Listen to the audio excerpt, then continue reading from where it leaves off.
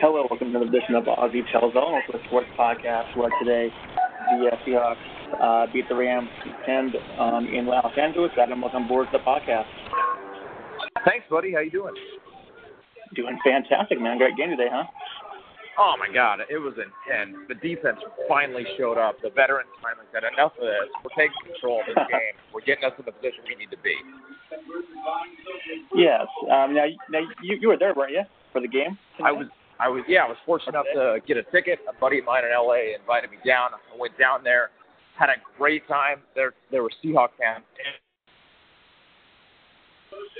It got so loud in the end when the Seahawks were on defense trying to close the game out. And, great atmosphere. I mean, the stadium holds like 100,000 people when it's at capacity. Yeah. So even though there's a lot of empty seats, there's still a ton of people there. Yeah. Like, it's such a big stadium. Yeah. Now, what are your thoughts on the overall game? Overall, your thoughts there? Defensive struggle, kind of what we probably expected. They have a real tough time moving the ball in that Rams D. That Rams D line harassed Russell all day. I think he got hit like 11 times. So that's definitely a concern. Seattle couldn't run the ball at all. So the only thing keeping him in the game was Russell's playmaking and then the great defense that showed up and forced all those key turnovers. Yeah. Now, the first drive for the Rams was a pretty interesting drive, to say the least. Earl Thomas knocked the ball out the 1 yard line off the pylon. Huge play of the game. Talk about that first play, the first drive there. Yeah, so that happened in the end zone right in front of us, and we were watching the Rams just move down the field like they were just bending the Seahawks over and having their way with them. It was really demoralizing. Like, you thought it was going to be this great game. Rams come out just firing on all cylinders, and that's a credit to the coach McVay for putting together a good game plan right out of the chute. But, Seattle does what they do often, and that's they give up a couple big plays. You let the other team get close, and they force a turnover. Earl Thomas, remarkably capable of doing that in critical situations, had another one today. Yeah, absolutely. Now, Seahawks trickery. They tried with McAvoy, tried to throw a long pass, got picked off. Your thoughts on the trickery and how it backfired? Yeah, so McAvoy, man, he's having a tough year so far, huh? Like, everything they try and do with him just isn't seeming to work. Yeah. This play, he should have thrown it away. Like, these trick plays, if it's not there right away, you should throw the ball away. And I don't know if it was there or not, but the pressure on McAvoy was there. So he couldn't – the timing of the play got all thrown off because he had a dude in his face. So he rushes to his right a little bit, tries to reset and throw across the whole field. It gave the safety all day to get over there and make a play, and credit to him, he did. Yes, and now all day today, it seemed like third down defense was a big issue for us. And first time it happened was Rams 3rd and 11. Austin. I don't know his first name. Tavon. But Kevin Austin, 25-yard touchdown, first quarter. Your thoughts on that one? That's 25-yard touchdown. That was tough. The Rams, did a good job of converting on third down today, and Seattle gave them a few here and there, 3 via penalty, and the Rams did what they needed to do. I mean, they were drawing up good plays on third down to get just what they needed, and they kept doing it time and time again. Yeah. Now, the good news is Austin muffed 2 punts today, and we got one of them back, so that was a huge thing. And Russell Wilson gets picked. It's a short field, but only it's the field goal though. So it's only 10-0, not 14-0. It's a big game on the defense side. I'm sorry. What was the question? I kind of missed the first part of that. Oh, it's a two-part thing. So Austin muffs the punt again, but it's like he loses the punt. Then Russell Wilson gets picked off, but then he sacks the guy. Only get a field goal out of it, so it's only 10-0, not 14-0 on that whole sequence. How about that play? Like when Russell got picked down in the red zone, it looked like the dude had nothing but green grass in front of him. But J.D. McKissick starts sprinting down the field, forces him inside, and who's there? Old reliable Russell. And not only does he make the tackle, but right before that, he avoids a block from a big defensive lineman. He ducks out of the way, dives to the ball carrier's legs, and turns a touchdown into a field goal. Ends up being a difference in the game. So yet again, Russell never quits, makes a big play that counts even on defense in this case. Yes. Now Russell Wilson, he's always elusive, but This one play in particular, he was almost sacked, and he found 89 for a nice first down. He got in that play. Yeah, Russell doing what he does best, getting out of trouble. He had quick feet today. He was dancing around. There were times when the line would get him, 3-4 seconds, but he didn't have a lot of big pockets, so he was constantly mixing and matching. That Rams defense always gives him trouble, so I think he was very on his feet, ready for that, and he handled it pretty well today. Even the sacks he did, there was only one kind of bad one by Robert Quinn. The rest were mostly short that he saw coming, was able to get down, 3 yards. So.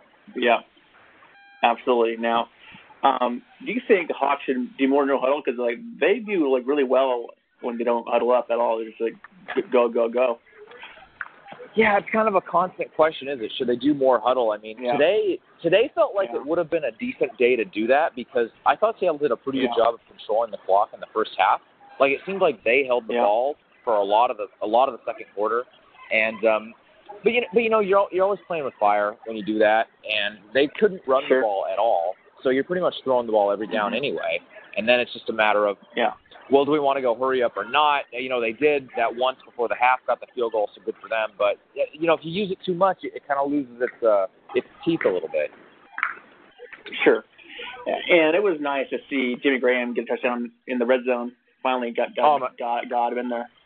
Oh, my goodness. How nice was that? Was in front of me as well. It was nice to see Jimmy use his frame and to see Russell put it where only Jimmy could go up and get it, and it was a very well-executed play. Jimmy had inside position. Russell threw it to the front corner of the end zone where nobody had any chance to get to it except Jimmy. Jimmy comes back to the ball, uses that big frame. Why haven't you seen that so much more is the question. After you watch it work like that, you're like, oh, my goodness, why don't we do that more? So I don't know the answer to that, but maybe the defense just played it wrong a little bit on that play. Sure. Now, Blair Walsh has had issues in the last year with the Vikings, but this year he got a 48-yard field goal. Got a 10 and a half there. Thoughts on that play? Yeah, he has game face on. Those were big field goals. I mean, you could feel it in the stadium. You could feel it. When he made his, you knew it was big. And conversely, when Zerline missed his one field goal, you knew that was a big play too. Because you could just tell it was going to come down to the last drive, a play here or there, and of course it did. And a field goal on either side, either way, would have been a really big deal. Yeah, how surprising was that he missed that short field goal? I mean, Legatron right there. Yeah, that was actually on the end zone on the opposite side of where I was, so I didn't get a great look at it. I just saw that he pushed it wide right. I mean, it happens. He hit 7 last week. I think the Seahawks just kind of got fortunate on that one. I didn't see them do anything to force that per se. I think he just pushed it. Yeah, and they missed automatic Blair Walsh, 49 yards, 13-10, so they got a nice push there. And then the big play, though, I thought, Sheldon got the pick, and then he went the first pick of his career, and he got guys on his back. It's pretty awesome to see that play, too. Oh, man, what an athletic play he made. I wonder how many defensive tackles could have made that play. He was very active today. He had that great play you just spoke of.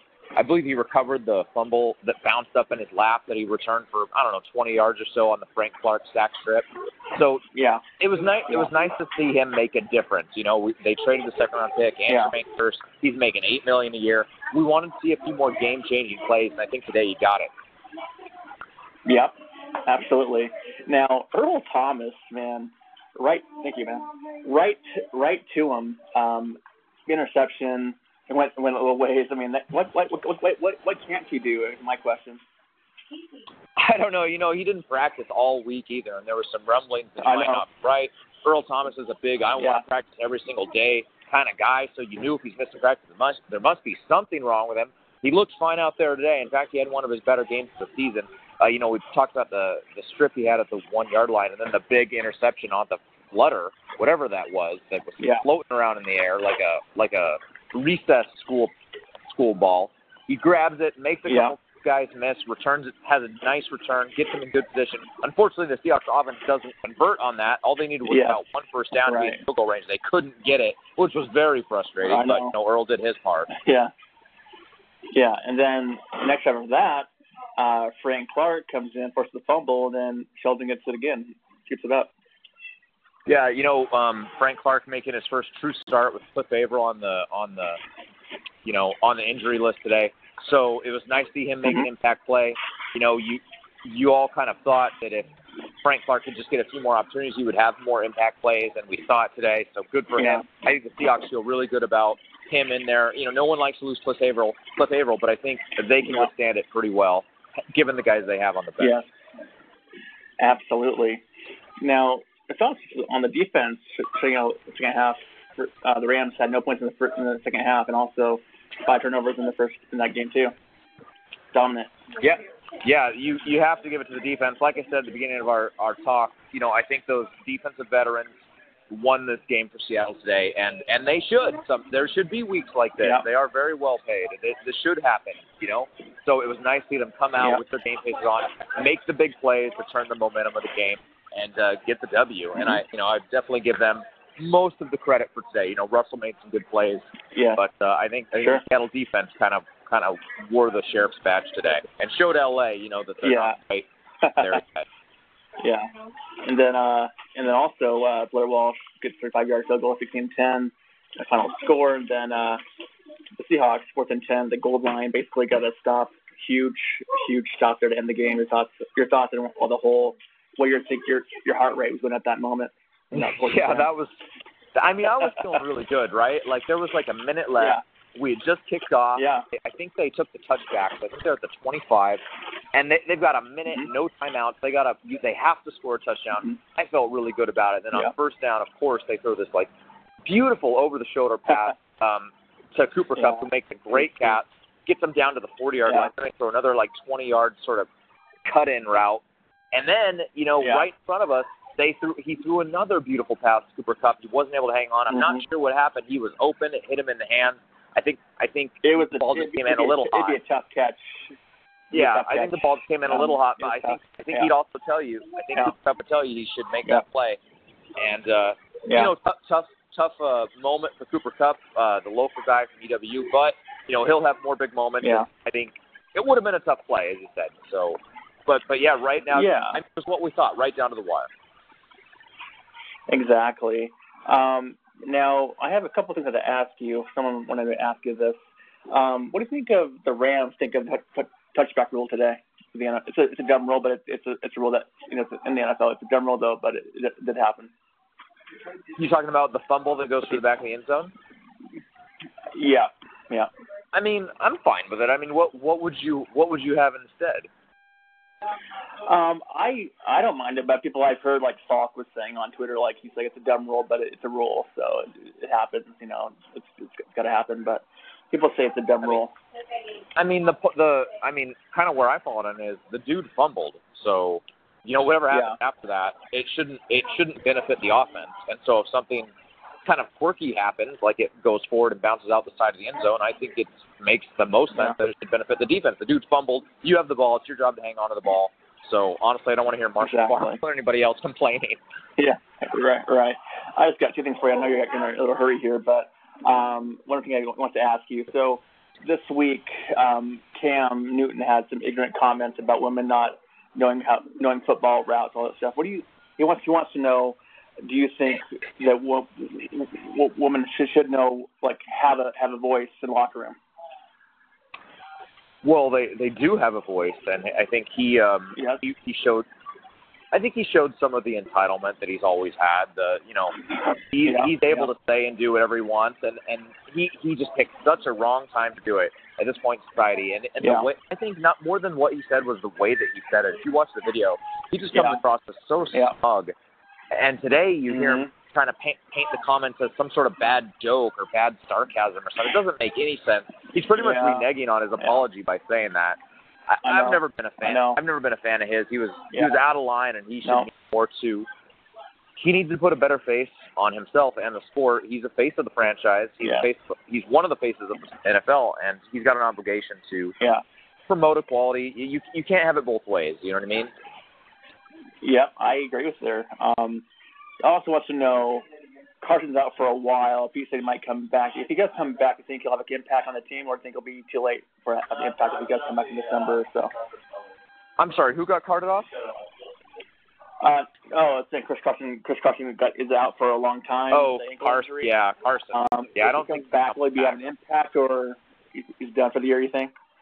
Look, I mean, his best case recovery timetable is he would be back like week 13, 14, but that's before he gets back into football shape. I don't see it, honestly. I think he's probably done for the year. Yeah.